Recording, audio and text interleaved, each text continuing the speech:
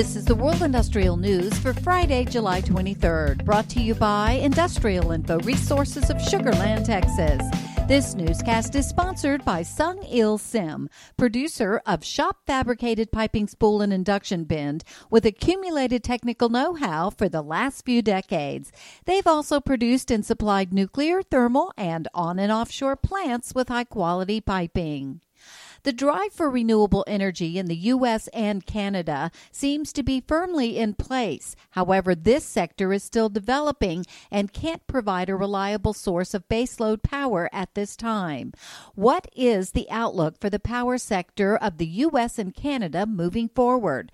Britt Burt, Industrial Info's Vice President of Research for the power industry, wrapped up IIR's three-day mid-year market outlook event.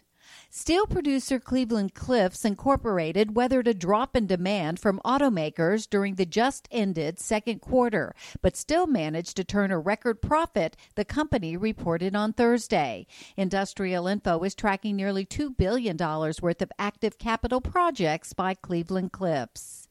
In June, China's output of natural gas reached 17.2 billion cubic meters, an increase of 13.1% year over year, or 25.9% over the same period in 2019. From January through June, China's accumulative output of natural gas reached 104.5 billion cubic meters, an increase of 10.9% year over year and 22.2% over the same period in 2019, according to China's National Bureau of Statistics. And China's cosmetics market was valued at about $30.6 billion in 2020 and is expected to reach $35.23 billion in 2021.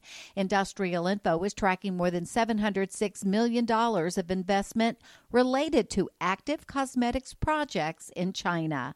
For details on these and other breaking news, read the full stories at www.industrialinfo.com. I'm Peggy Tuck, reporting for Industrial Info News.